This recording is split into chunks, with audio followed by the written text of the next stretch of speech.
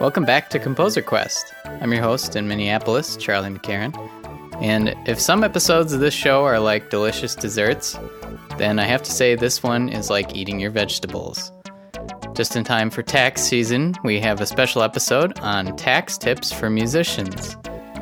There's a lot of good info here for freelancers of all kinds, and for people thinking about running their own studio. But if you're completely turned off by taxes, skip on over to the next episode with Ellen Stanley, who leads the Minnesota Music Coalition and organized this tax talk that you're going to hear. If you're in Minnesota and want to check out these Minnesota Music Coalition events, go to mnmusiccoalition.org. Also, thanks to Taylor Lewin and Music Mafia Minnesota for co-hosting this event.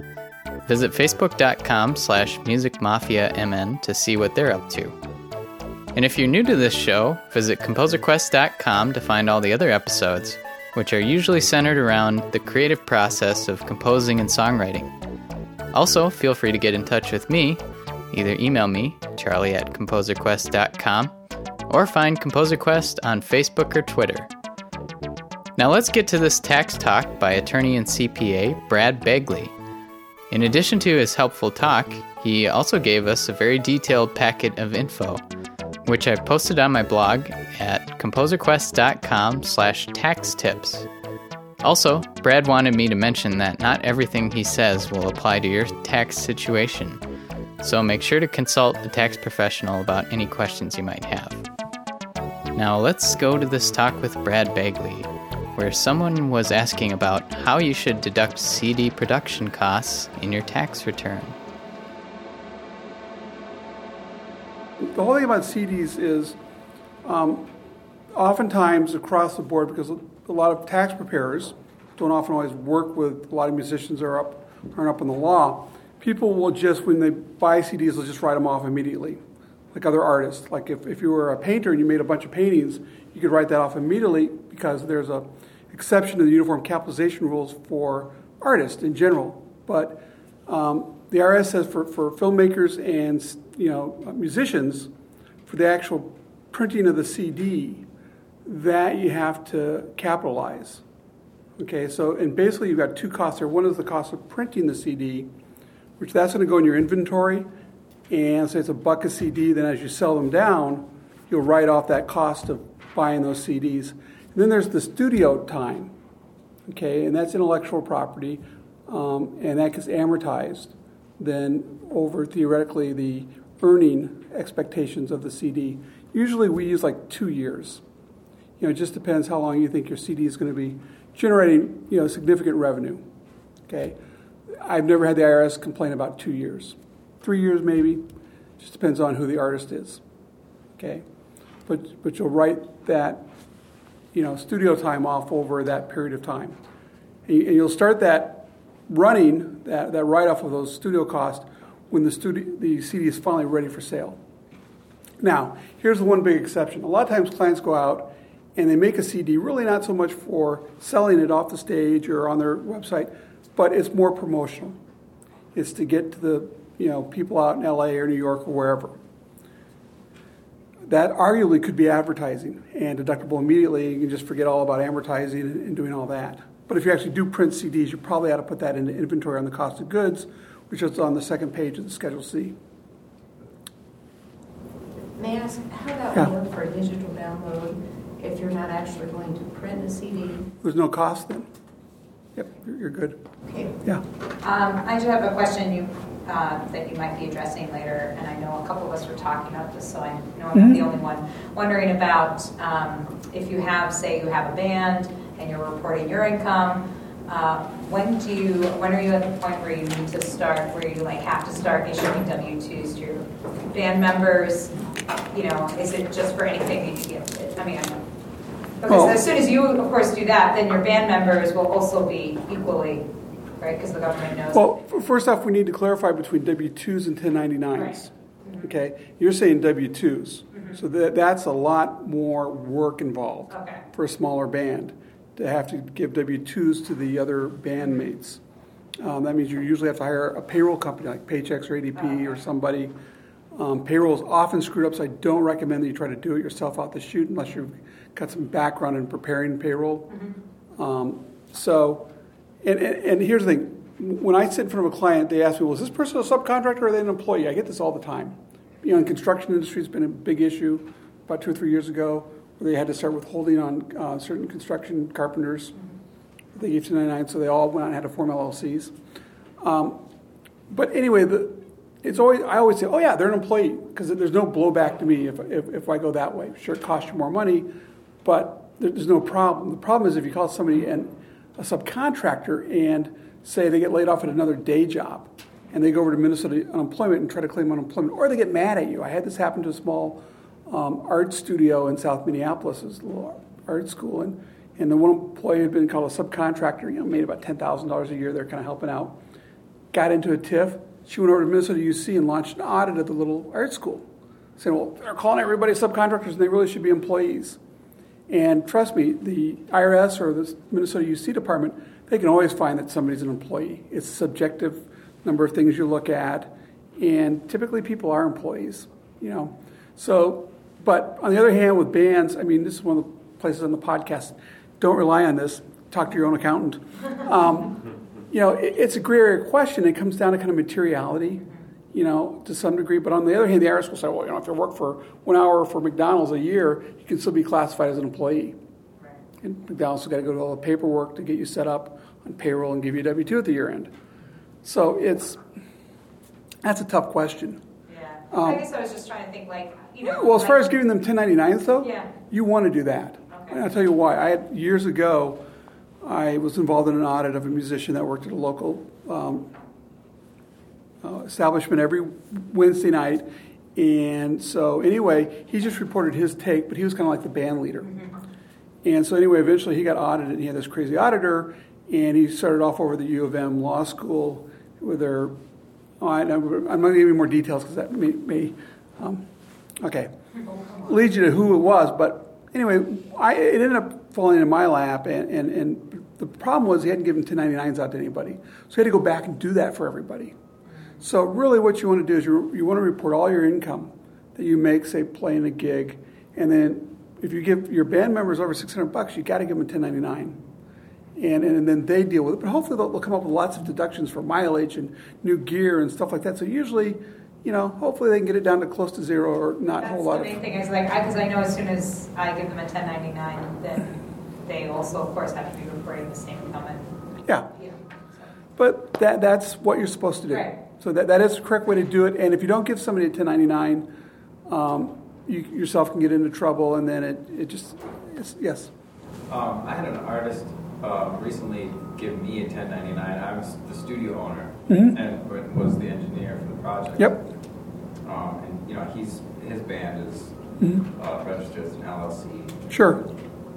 But that was actually the first time that I had ever received a 1099 from a band. Not unusual, but they probably did the correct thing because you were providing them services. Sure. And so it's in a business setting. 1099, you're not a corporation? No, right now I'm just, sole proprietor or an LLC?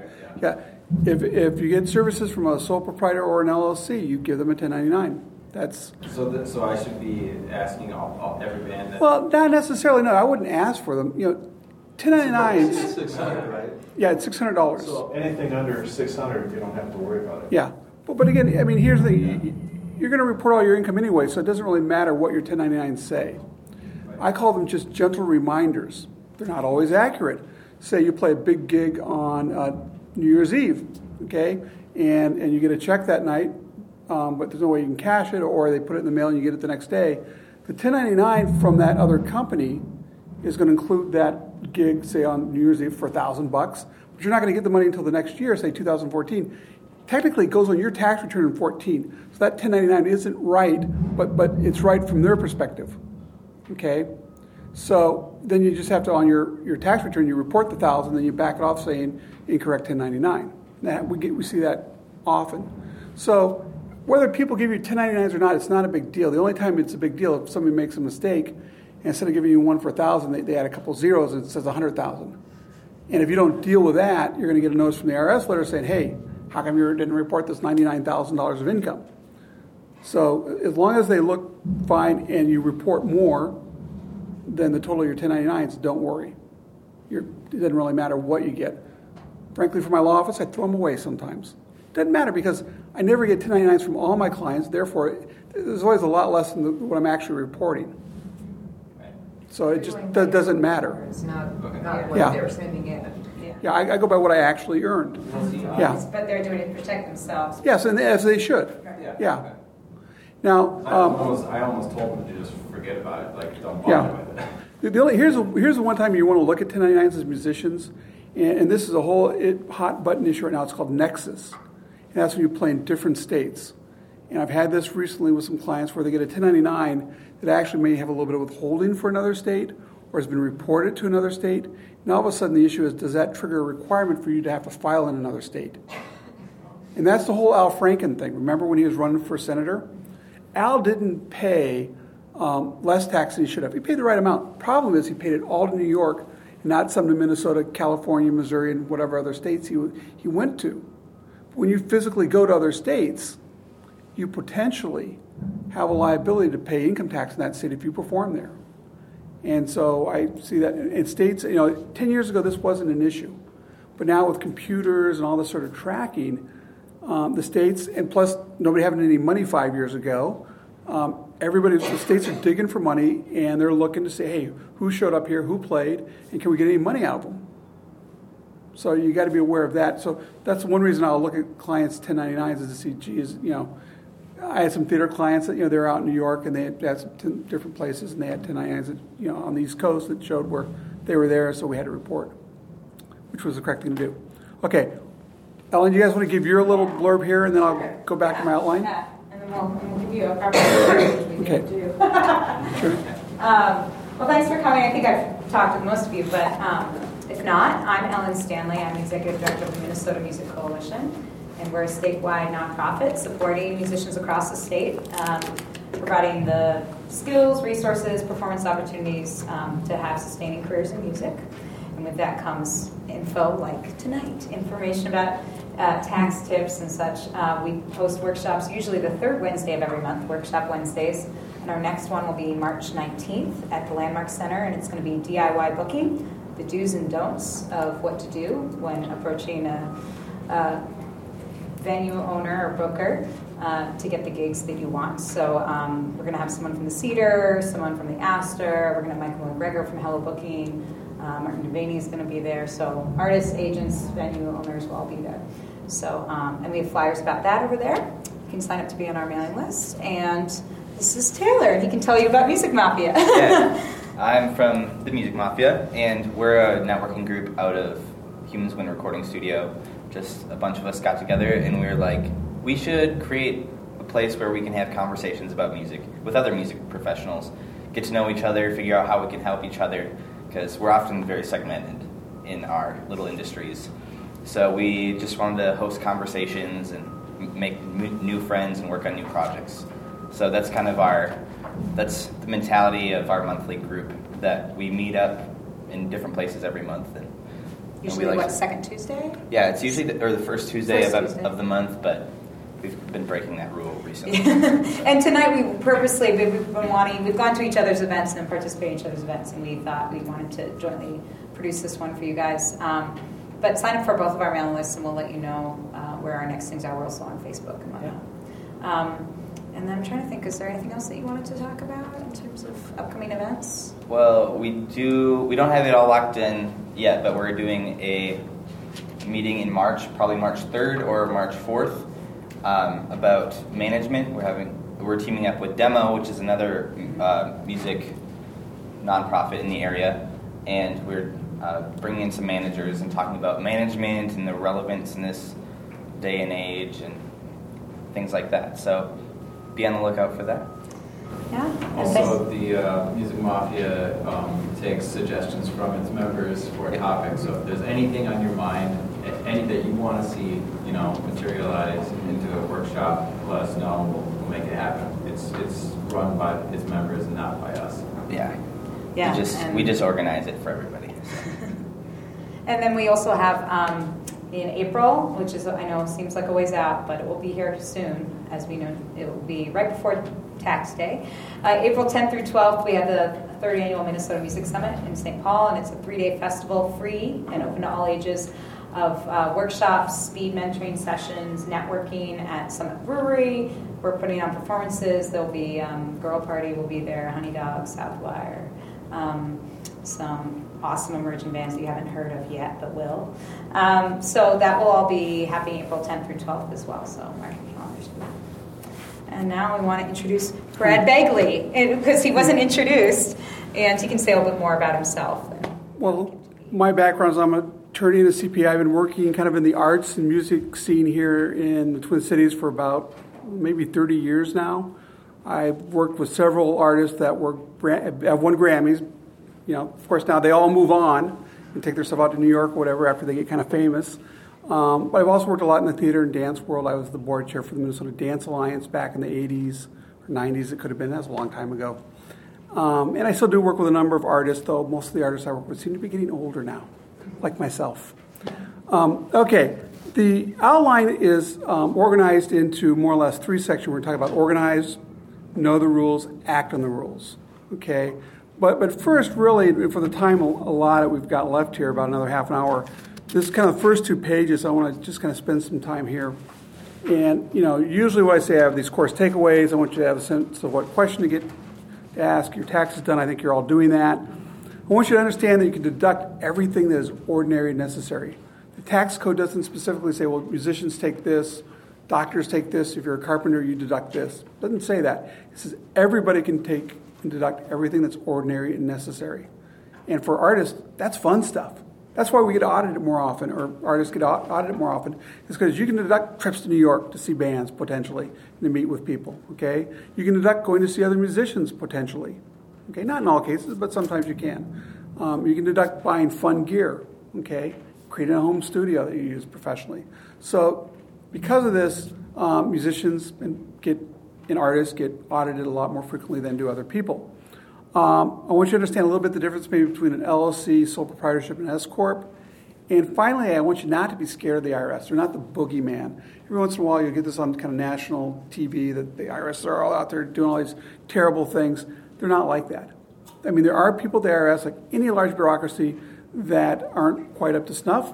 There's a lot of great people there.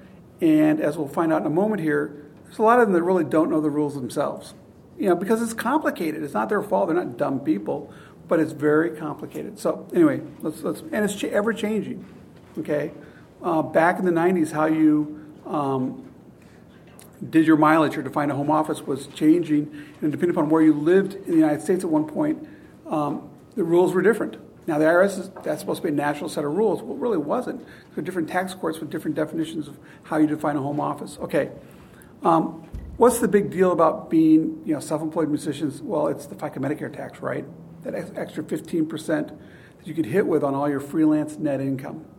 Okay, so that's kind of why a lot of you are here today, because you can earn, a modest amount of money, but if you have to pay that extra 15% FICA Medicare tax, that can hit you. If you look over on page 2, I did kind of an example down there under 5 unfiled returns. If all you had was, just freelance music net income of $20,000, your federal tax would be $2,800, and about half of that is your 15% FICA Medicare. Okay, but at the top of page 2 there, I talk about the hobby rules, and I can honestly say in my 30 years, I've never had a client. Well, actually, I take that back. I've had one client challenged on the issue of the hobby. Okay. Though I wasn't there at the initial meeting with the auditor, and that was from the state of Minnesota. The state of Minnesota right now, I just have to say, they're a little bit, I don't know if you've been following this thing with this Venus, is it DeMilo? Venus Venus DeMars, and her audit, and I've actually talked to them a little bit on that and consulted there a little bit, but they're getting just, getting ramshackled by Minnesota. And I've seen Minnesota do this to some other people. And it's funny because Minnesota doesn't really even have a lot to gain. The taxes only maybe 7%. The IRS, in my opinion, in 30 years, with my clients, they've never done this. And my clients mostly aren't hobbyists. Hobbyists is, I always kind of define it as some guy that works at 3M, and he's an engineer, and he buys a bunch of fancy camera equipment, and he goes up north, shoots a bunch of pictures of ducks, makes very limited efforts to sell it, and he tries to write off all of his trips up north, all of his camera equipment. It's fun. It's not really in it professionally. Okay, most of my clients are like kids that have gone to MCAD, okay, or have a degree from the U, or people like you guys, like musicians that have been crafting your art for years. Okay, and trying to you're trying to make it big. You're trying to make it professionally. And some of my clients have gone on and done really well. Other ones haven't. So I got to be careful now because I don't know how much I go to client stories now that it's being taped. Because I fear some client will see that's me he's talking about. No. Okay, so the whole thing about the hobby loss rule, though, is remember this. A lot of people will say, oh, gee, if you have losses 3 years in a row, you got to stop. That's not the rule. The rule is if you have losses 3 out of 5 years, the burden of proof shifts. Now you have to prove that it's not a hobby, that you're keeping good records, that you're doing this to make a profit, that you're doing it similar to other professionals.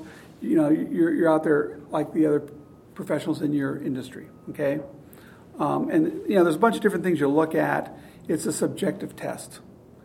But I had Minnesota once with this one client. She was an artist, and all I'm going to say is, without going into, she had one sale fall through that if it hadn't fallen through, she would have showed a profit.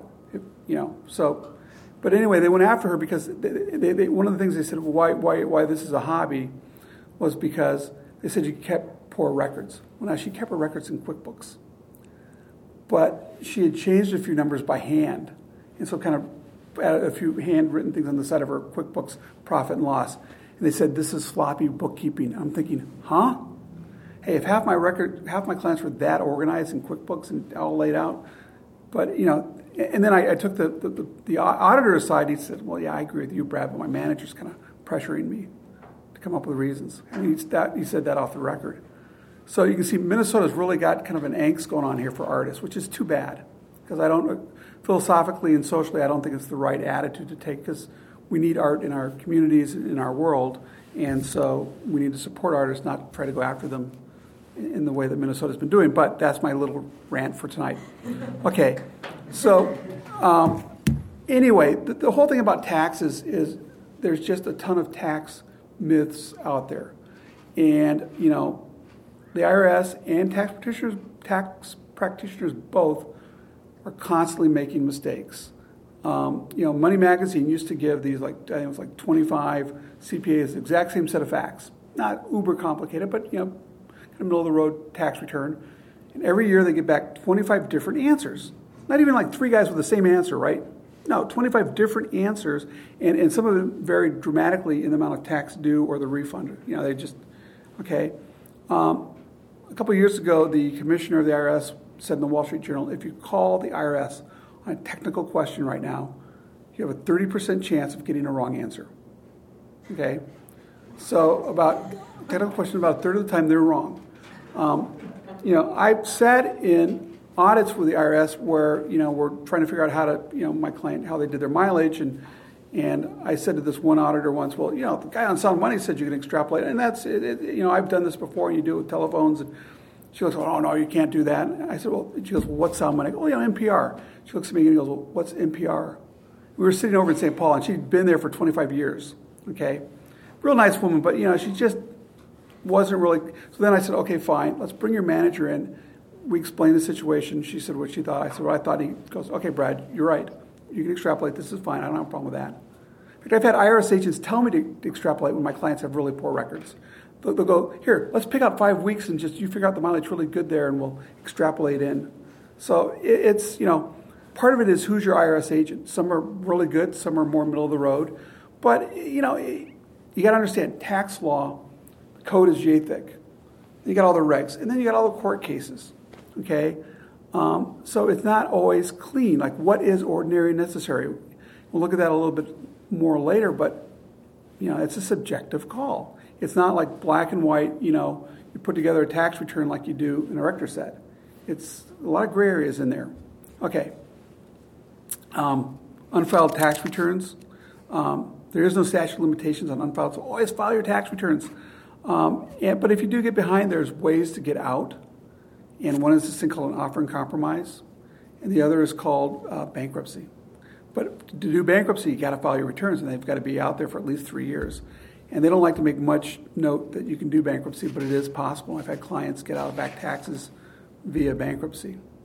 Okay. Any questions? I'm kind of going fast here. Bankruptcy and all that other stuff you're talking about? Yeah. What bullet point? Where was that at? 2 at the bottom. 2 at the bottom, unfiled tax returns. Right. Yep. And if that's a concern, that's something that you should talk to somebody about. Okay. You got to be organized. But, here's one of the things. If you're not, okay, it's not the end of the world. There's ways to work around that. And I always like to give this quote. It's out of the IRS Publication 17, which is, if you ever go online, just type in Pub 17. It's a great publication about individual tax. Pub 17, is that? Yeah, just Pub 17. The IRS has all these publications. And on page 187, it says that if you're lacking records to prove an element of an expense or have incomplete records, well, I would expect them to say then you lose. Right? You got incomplete records, you can't prove it, you lose. You don't get the deduction. That's not what they say. What they say, and I quote, if you do not have complete records to prove an element of an expense, then you must prove the element with your own written or oral statement containing specific information about the element and other supporting evidence sufficient to establish the element. Okay? So, hey, you bought a guitar from a friend for $1,000 and they moved to California. You gave them cash, and you've got the guitar, and you're saying to them, well, I bought this for $1,000. Well, you can say, well, it's this sort of guitar, and if you go on eBay, that's what they go for. And even if somebody gave it to you as a gift, it's still, you get a carryover basis, assuming they didn't depreciate it. So you can still, like if your parents gave it to you, you can still depreciate it. So there's always ways to get around it if you don't have good records, and we'll talk about that. Even now for meals, any meal, breakfast, lunch, dinner, if it's under $75 per meal, this is black and white letter law, you don't need a receipt anymore. Now, you do need to be able to say who, what, when, where, why. Why was it business deductible? I was out of town overnight for a gig because I went out with my manager to talk about our upcoming tour or trying to get some new gigs, and we had lunch at the Egg and I, and this is what we talked about. So that's one of the reasons you want to keep a good date calendar or a good calendar or a record, because that's going to help substantiate maybe meals and where you drove and travel at your end. Okay? Quick travel question? Yeah. The per diem is actually more than I usually spend when I'm traveling, so I've been taking the per diem. Oh, absolutely. Most people do take the per diem, yeah. But maybe it's an in-town meal and you don't have a receipt for it, or something like that, okay? Or if you're somewhere real expensive. Skip nation and say, look, you're out. Yeah. Yes. So, would having say you use your credit card and then you can track back and find it on your credit card statement, would that work? They don't really typically accept that. well, no, they'll take credit cards. For instance, like if you went to Willie's to buy a guitar or bought something there, that's going to be music related. Problem is if you go to Target and you're trying to say, well, this was studio supplies, then you kind of need a receipt, because at Target you can buy personal things.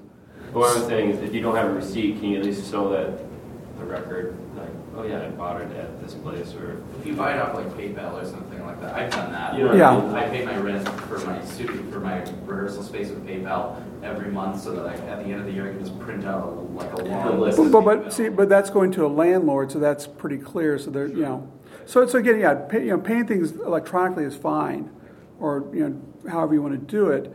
But if you're buying it from a place where you could potentially be buying personal things, you're not going to be buying personal things from your landlord. Sure, right.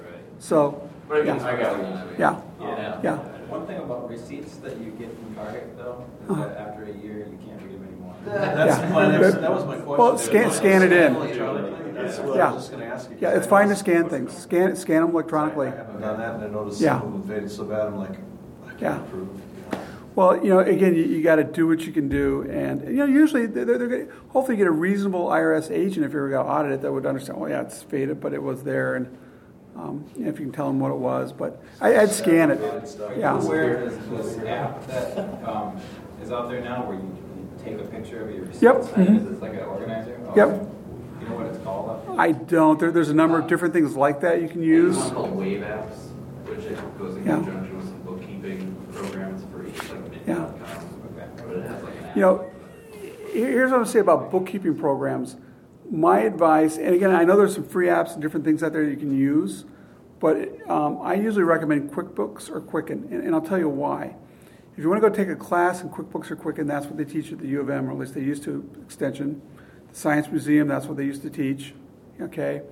More likely, if you ever do hire a bookkeeper, they're going to know QuickBooks versus some other program. Okay. So it's becoming kind of the universal language of a lot of small bookkeepers is QuickBooks. So that way, it's, oftentimes if you have a CPA, you can even sometimes just give them the file. So it's much more fluent than using some other program that might be free or something, but then people are like, well, I don't know how to use it, and it's not worth the time and effort for them to learn it, to try to pull your information out or help you. It's going to be more difficult. So Quicken is a great way to do your bookkeeping, or QuickBooks if you have a small business. I'm going to jump by the rest of the organizing stuff. If you have questions about it, I'll try to answer them at the end. Okay, income. The thing about income is, if you don't report all your income, that's when they can put the handcuffs on and take you to jail. So you always want to report all your income, okay? I mean, if you're going to audit it, the first thing they always do is they say, well, give us all your bank statements. And they add up, total deposits for the 12 months. And they start that out as your income, okay? So, you always want to report all your income. At the same time, you want to be real aggressive, on your expenses, okay? It's just like I remember a couple of years ago reading about how TCF was taking a bunch of its executives and employees out to, I think, Aspen for the Super Bowl. Well, I know they were writing that off, So, just as though the big companies can be aggressive, so can musicians, occasionally you could go to a seminar or retreat outside Twin Cities and do that and, schmooze and meet people and, like going to, South by Southwest, same thing. Write that off. You're going down there for business. Okay, so what is ordinary necessary for an artist? And, again, generally, what are we going to see? We're going to see, well, maybe bought some CDs. And here's there's actually a sample tax return in here. I'm not sure what page it is in your outline here. But there's a Schedule C in there. And you're all kind of familiar with the Schedule C. It's got all the different expenses on there. If you look at the Schedule C, they'll say, what was your gross? Then you got the cost of goods, which could be, buying some manufacturing some CDs or T-shirts potentially that you're buying, that you're reselling off the stage.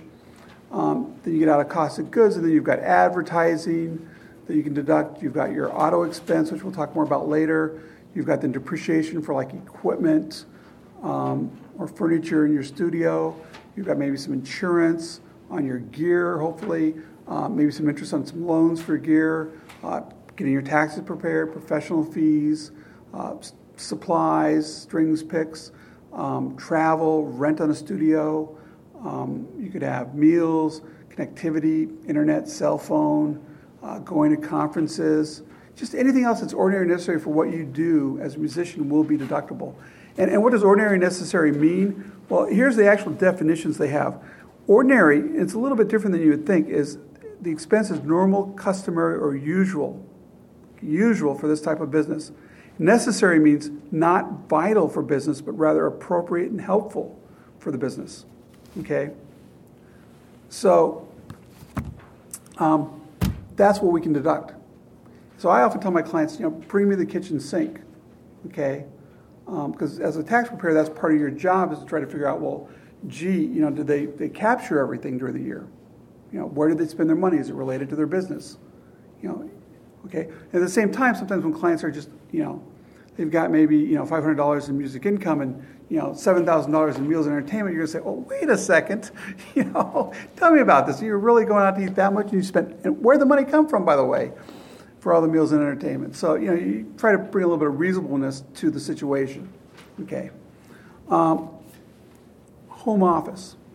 This is an area that constantly been in change over the last 20 years. Every once in a while I get somebody come in and says, oh, don't take I've been told not to take a home office. It's a red button. It's going to flag my return for audit.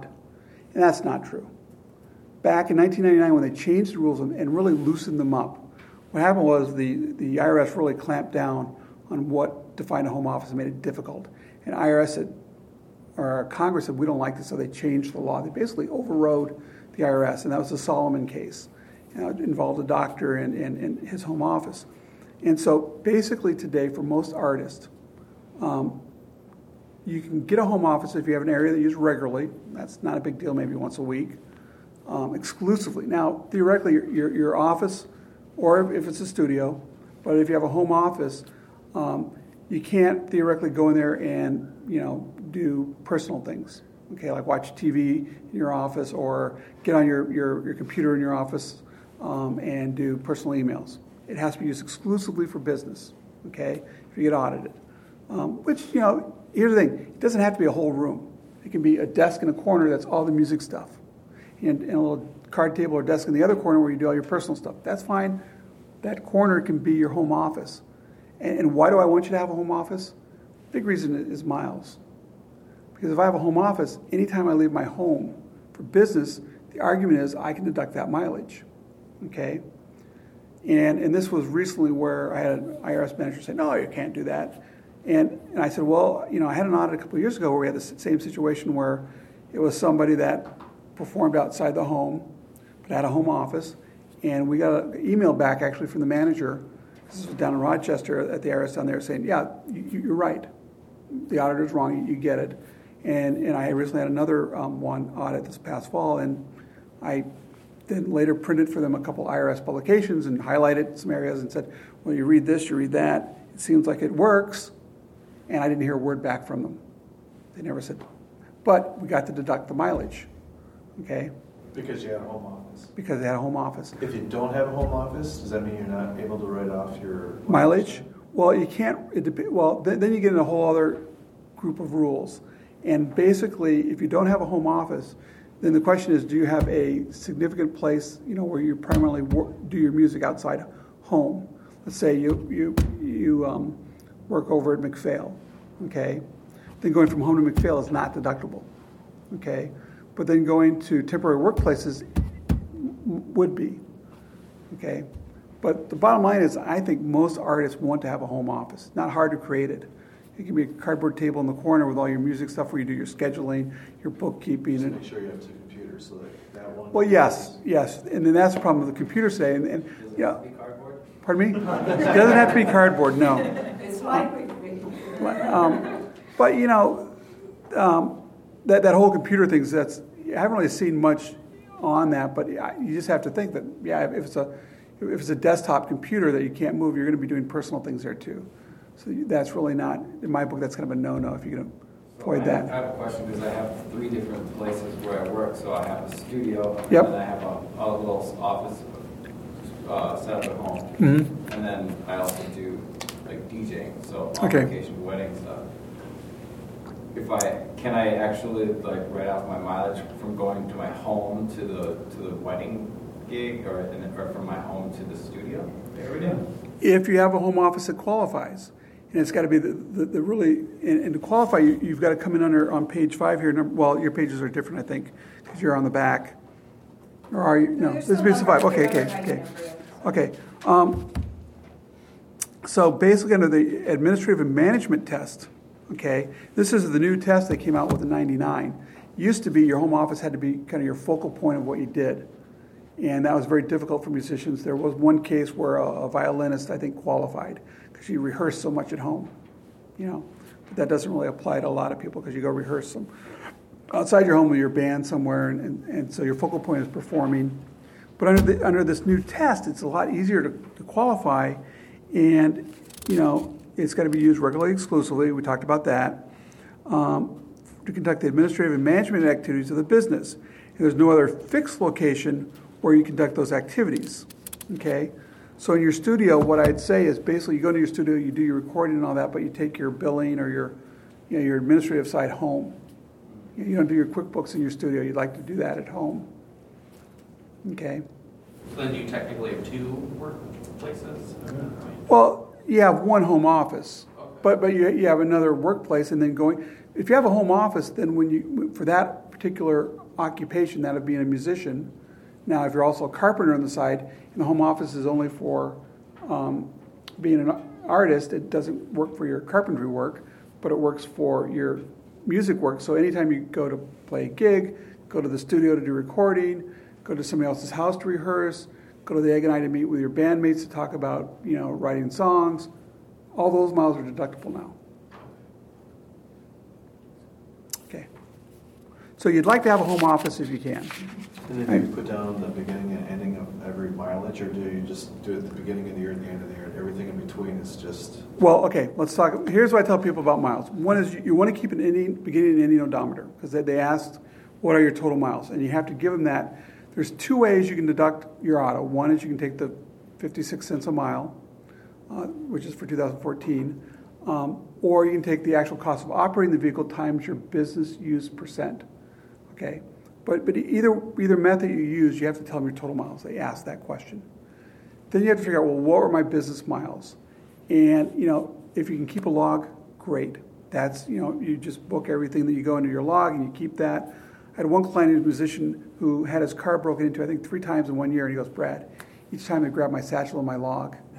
And so what do?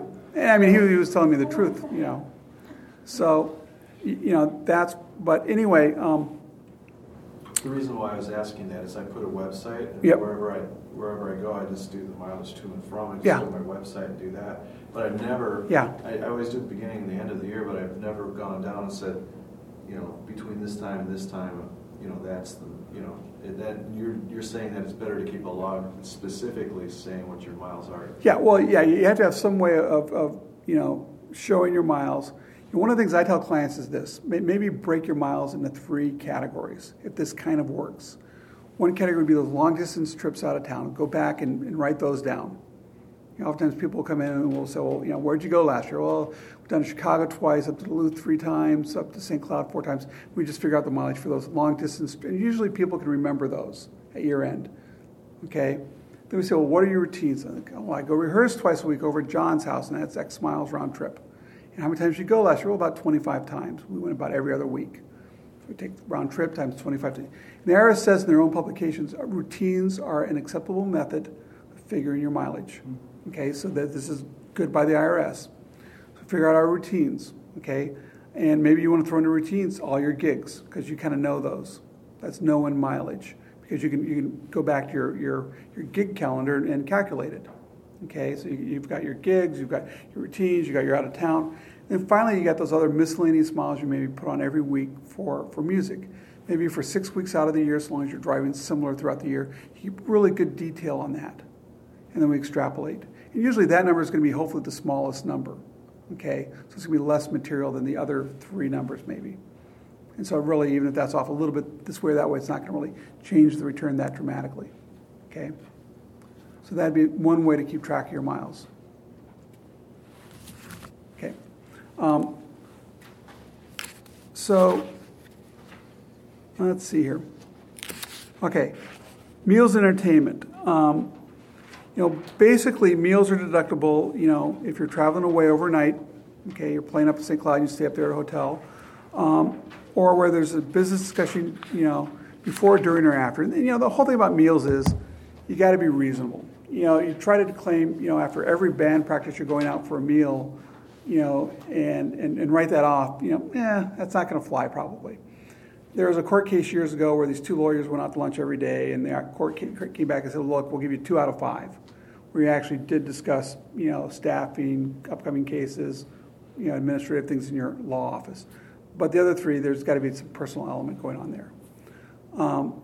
So again, it's that whole, if you've got a close connection with who you're having your meal with, there's going to be a higher scrutiny of was this really business related? Same thing with entertainment. Entertainment really should often be with somebody that's not like, your bandmate or it's more like, hey, this guy over at this club's going to hire us. He wants to take us to a Twins game, and we'll go. And he wants to, get to know us, and then afterwards we're going to go perform that night at his, club. And there's money being made. Okay. Travel out of town. The big thing here is in the continental U.S., if you say take a trip to California or to Southwest or somewhere, and maybe you go down to Southwest and you also spend, you drive up to Dallas for 4 days to visit some relatives, but you're down there for 3 days. Basically, the IRS says when you go out of town, whether it's airfare or driving miles, you can deduct that travel expense so long as it was, quote unquote, primarily for business. And what they usually look at is the number of days you're out of town on business versus personal. And a business day is theoretically a full day of doing stuff. It can't be like, just, I had lunch with somebody. That often won't fly. But then there's all sorts of little variances you can play around with. And this is where tax law, it gets fun and creative. If you fly to New York to meet with somebody on a Tuesday who's thinking about booking you or recording you, but then you also want to meet with somebody on a Thursday, but they can't meet with you on Wednesday or Tuesday, so you stay over till Thursday to meet with the other person, you can count the intervening day as a business day. Or if you stay over Saturday night to get a lower fare on a Sunday, you can count the Saturday as business day. There's all these little caveats and ways you can kind of play around with the rules. Is there like a rule of thumb then, like what the percentage of time it should be business? Like if it is 50. Basically if it's more than 50% business days, you take the travel there and back. Now, for the days that you're actually there, the days that are personal, you don't get your ground transportation, hotel, or per diem. But for your business days, you do get ground transportation, hotel, per diem, or food, whichever it may be. Okay. Healthcare, if you have net income from your self-employed, music, which I assume everybody does in here, then you can deduct your health insurance on the front of your tax return, so you want to be sure to do that. Basically equipment, you can write it off when you buy it. We used to have these it used to be up to $500,000. It's coming back down to $25,000 of new equipment and furniture, so you can write off immediately next year. Now, will that stick or not? That may get changed. We'll see. We talked about inventory earlier. Did that make sense about the CDs? How you would handle those? Did everybody kind of get that? Okay. So what's the acceptable amount to just hand out to people? It's kind of like, here it's kind of a promotional type. Well, let's say you spend $2,000 to get the CDs printed, and you give $1,000 away. You got $1,000 left over. So on your cost of goods, you're going to show, I bought $2,000. Now I have $1,000 left. So basically, you're going to deduct $1,000 for the ones you gave away. So as you give them away, you get to write off the cost. Whether you give them away or sell them, so as that inventory goes down, you write that off. Do you need to have like a clear list of who you're giving these to and have it as clear as possible? You should. I mean, to be honest, do most small band people do it that way? No.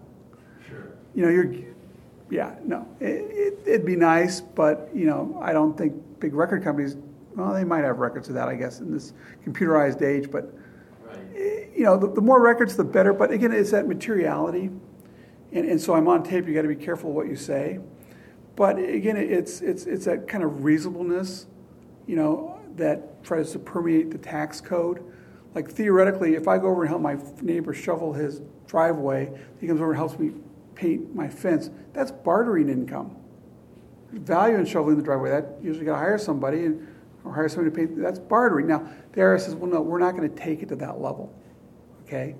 So again, it's, Can you do that though? Like, let's say my chiropractor gives me adjustments and they give me guitar lessons.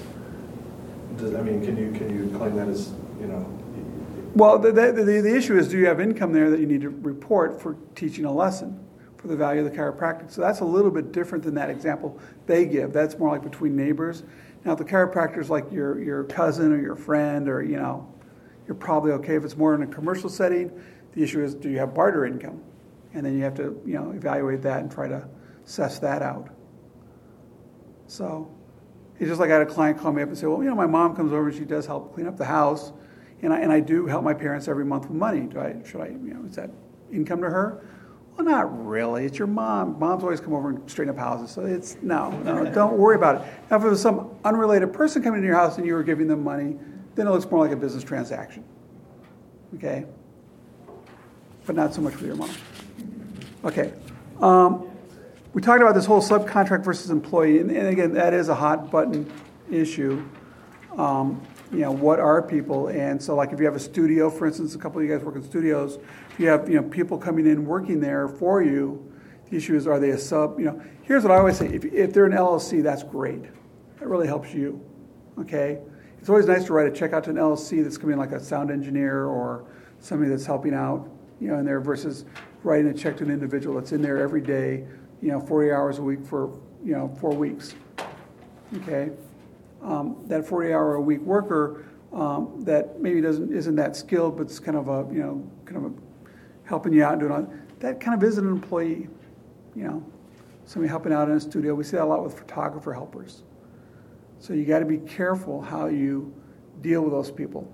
The other thing too is sometimes when you get those young kids that come in, they're working in your studio, and you're paying them as subcontractors, and they don't really realize what's going on. In the end of the year, they go to file their taxes, and all of a sudden they get a 1099 from you for, say, $12,000, and now they got to pay the FICA Medicare on that, which is about $1,500. They're going, what? I got to pay all this? I don't like this, and then they get all angry at you. So you always got to be clear to people coming in that work for you what the relationship is. If you are the label owner and you have people maybe coming in that may or may not stay, you may or may not want, would it not be best to have those and bring those people in as independent contractors, and then are you still for their withholding taxes? Is it best to make them responsible for it, or do you still have an obligation? Well, the issue is the minute they come in, are they really independent contractors? You may like that because it's easier for you from a bookkeeping perspective, but if what they're doing is the equivalency of being an employee, then if you misclassify them, then you're at risk. Okay, and if they're, it's kind of like test driving a car? Well, you don't get to test drive. You can't do that. If you're an employee, you're an employee. Okay. There's no test drive, period. Now, if they're an employee and they come in, you can still get rid of them still. Right. Fire them. So it's better to independent contractor thing out? Yes. And then as technically as the employer, then I would be responsible for the withholdings? Yep. And that's the easiest and best way to do that? That's the cleanest way if you're able to do that. There's, like I said, when I advise people, yes, they're an employee, there's never going to be blowback to me. Right. There's never going to be a problem. More paperwork for the owner and more taxes they'll have to pay, but if I say, oh yeah, they're a subcontractor, and then they get into trouble, they get audited by the IRS.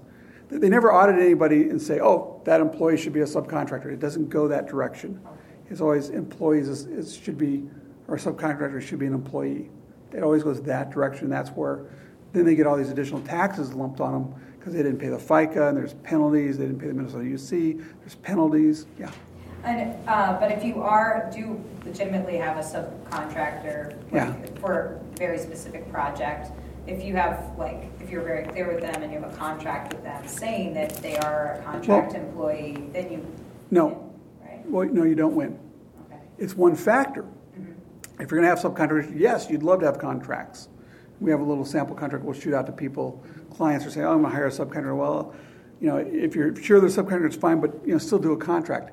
It's part of that subjective test when you're looking at are they an employee or a subcontractor. That will help you in your defense, but it won't necessarily win if Minnesota UC comes in and says, no, I think they're an employee. Okay. You can still lose. Okay. So by doing the withholdings as the label, you kind of, whatever trouble they may or may not get into, that kind of separates you from them, right? As long as you've done the correct withholding. Correct. Okay. You're not going to have any trouble. Okay. Yep. You get them to sign, the W-4, the I-9, all that sort of fun stuff. Okay. Let's see here. Sales tax. Oh boy, this is a fun one. I'm going to just touch on this briefly because we're running out of time. Okay. So, here's the thing about sales tax. It's, especially if you're in music and doing advertising and different things, there are issues of, when do you ever need to charge sales tax, like on your CDs or T-shirts? T-shirts, no, but here's what I always tell people about sales tax. One is call them. When you call the IRS, you'll sit on hold for 40 or 50 minutes, and then they'll hang up on you, okay? It's very frustrating dealing with the IRS on the phone. Minnesota sales tax, they pick up the phone. They'll even call you back if they're not sure what the answer is, okay? Also, you can email them on their website a question, and within 3 working days, they'll get back to you, okay? So if you're involved in kind of advertising, music, making videos, there's a lot of gray areas out there. So you want to, given your fact pattern, and there's all sorts of different fact patterns, see when you need to be charging sales tax. The other thing is use tax. And, I do know that a while back, for instance, like all the people in audio were getting audited by the Minnesota Sales Tax Department. Minnesota figured out a few years ago, hey, we can make money by going out and auditing all these different industries. And sales taxes, people are all doing it wrong. And plus, so they hired all these young or new auditors. They went out there, and for a while I was getting clients in engineering were giving me all calls. Oh, we're getting audited for sales tax. Are we doing it right? And different things like that. And so anyway, be sure that you're doing your sales tax correctly. The other thing you got to watch out for is that when they go out and audit, they look for use tax. And that's when you buy things from out of state, like from, what's those people down in Chicago that, Newegg, that sell gear or different other things. They don't charge sales tax. Now, if you buy something from Dell, yes, they'll charge sales tax, or some other places. But if you're buying things from out of state where there's no sales tax charge, theoretically, the consumer here in Minnesota, has to pay a use tax. Like Amazon or anything. Yep, exactly. Yeah. Back to Minnesota. So you got to be aware of that. Okay. There's an exemption form that my accountant had me. Oh, because it's being used in manufacturing? What's that? For the use tax? Actually for sales tax. Oh. He said as long as... Well, that's when you buy stuff, right? It's a form that he... Well, here's the thing. Yes, this is probably over the head of everybody. And I know there's a form, like certain times if you're buying certain things that you're going to sell that are going to be sales taxable, you can buy the ingredients that go in sales tax free. Okay? Yes. It was a services thing because the studio offers services, and no one actually leaves with a physical product. It's all digitally transferred. It's like a sheet that that claims. Yeah, I think it's like an ST3 form. Yeah. You need to charge sales tax because. Well, again, you get into all that gray area, like you're saying. Well, nobody leaves, but in some studios they'll give them something hard, and so then there may be sales tax. So again, when it comes to sales tax, rather than try to answer individual questions right now, I would say you just have to take your fact pattern and make sure that it's clean.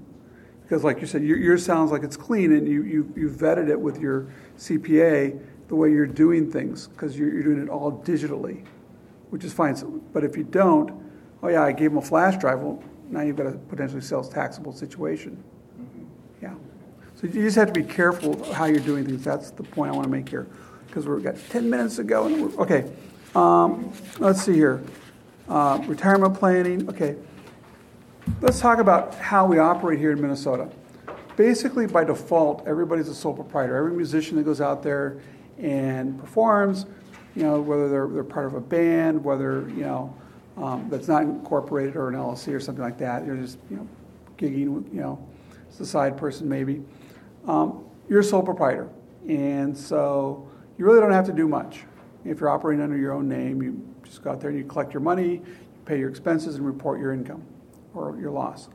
The next step up is form a limited liability company. And if you don't have any partners, your taxes are identical to a sole proprietor. And all you really get is liability protection for your music-related actions. Okay, and the liability protection is no different than a corporation. It's equivalent. Okay. But the advantages of an LLC is it keeps your taxes really simple, okay? The next step up is to form an S corporation, or to take your LLC and to request to be taxed as an S corporation. You have two ways to get there, okay? And people do that because they don't like paying FICA Medicare tax on all their earnings. And there's a loophole. In fact, Hillary Clinton, when she was trying to pass the whole health care reform back when Bill was president, one of the ways they were going to fund health care reform was to eliminate this loophole where S-Corp owners didn't have to pay FICA Medicare tax on all their earnings. But basically, not until you're earning maybe $30,000, $40,000 a year should you consider an S-Corp. And you're doing that consistently. Because there are some downsides always of being an S-Corp. There's more paperwork. You got to do wages now for yourself. Your home office may be limited. There's some different things like that. So you got to be careful that the S-Corp is the right way to go, but people that are making $80,000, $90,000 a year, what they can do is they can say, well, I'm going to pay myself, quote unquote, a fair and reasonable salary. What is that? I don't know. There's different ways you can try to do that for musicians to figure out what that should be. But if you pay yourself a fair and reasonable salary, let's say that's $60,000 on a $95,000 net profit, you can avoid them paying any FICA Medicare tax in $30,000. What's that, about $4,500 you save? So that's why people form S corps. It's called the FICA Medicare tax games. I go to my seminars, that's what they always call it. Oh, it's a FICA Medicare tax game, yeah. But every once in a while you see somebody come and go, well, yeah, I've got an S corp and I made $80,000, I paid myself $5,000. And I was out there performing all the time, and yeah, I avoid all this FICA Medicare tax. I'm like, well, you're going to get audited, and you're going to lose, and they're going to call everything subject to FICA Medicare, and so you really don't want to do that, and you want to figure out what a fair and reasonable salary is and pay that. Okay, but an S corp is the next step up. Okay. I was just going to say that if folks want more information about just the business entities part, we actually did a whole workshop on that. And okay. I have a PowerPoint about that. Sure. That was catered towards musicians that if you contact me, I can email it to you. Okay. So finally, I'm just going to say you want to act on the rules, which means always, if you don't file your return on time, always file an extension, okay, because it gets rid of some of the penalties if you owe money. If you haven't done your 1099s yet, go do them, okay? Because if you're worried about somebody being called an employee, the penalties are less if you actually file 1099s. And if you file them by paper, you have until the end of February to file the 1099s, or if you do them electronically, the end of March. There's really no harm in giving somebody a 1099 now. There's no real penalty that I'm aware of for giving somebody a 1099 after January 31st. And theoretically, they're reporting all their income anyway, so if they get mad at you and hostile, well, why are you giving me this 1099? Well, aren't you reporting all your income like you should? It's like, yeah. So and most people haven't filed their returns yet, anyways. But you should always do that. If any of you do have other members in your LLC that you want to file your partnership returns on time, pay your estimate taxes if necessary. And in audits, the IRS aren't the bad guys. I mean, they're trying to do a good job. It's just the rules are confusing, I'll say that. And just the next big thing, I think, for a lot of musicians is going to be this issue eventually of nexus. When do you have to file in other states? And, it's the Al Franken question. That was great. Poor Al, because I like Al, but, he got really tagged with that one. And yet it's a growing concern for a lot of people. And people making mistakes on their taxes. And taxes are confusing. That's why Tim Geithner, our former Treasury Secretary, every other year he'd have a professional prepare his taxes. And he had mistakes. Okay? This is the Treasury Secretary. He's eventually in charge of the IRS. They're making mistakes. So, it's... You made a mistake or the guy that he hired? I think a little bit of both. I think he has some issues with his taxes.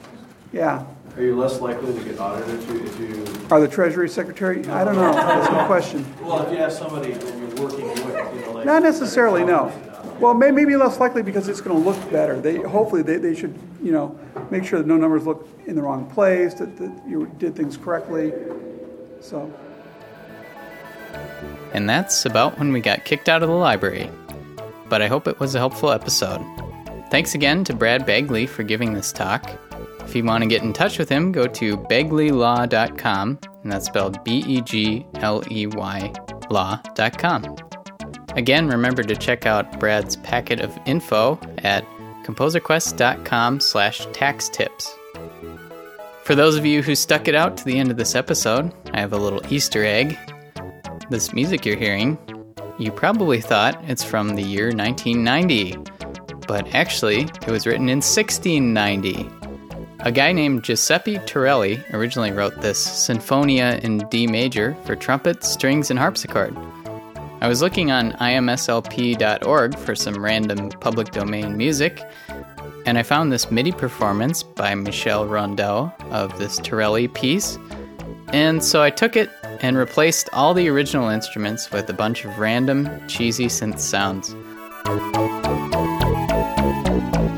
This Symphonia in D major has survived for over 3 centuries, and yet I destroyed it in under 15 minutes.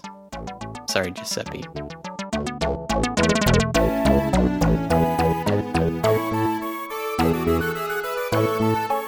Bye.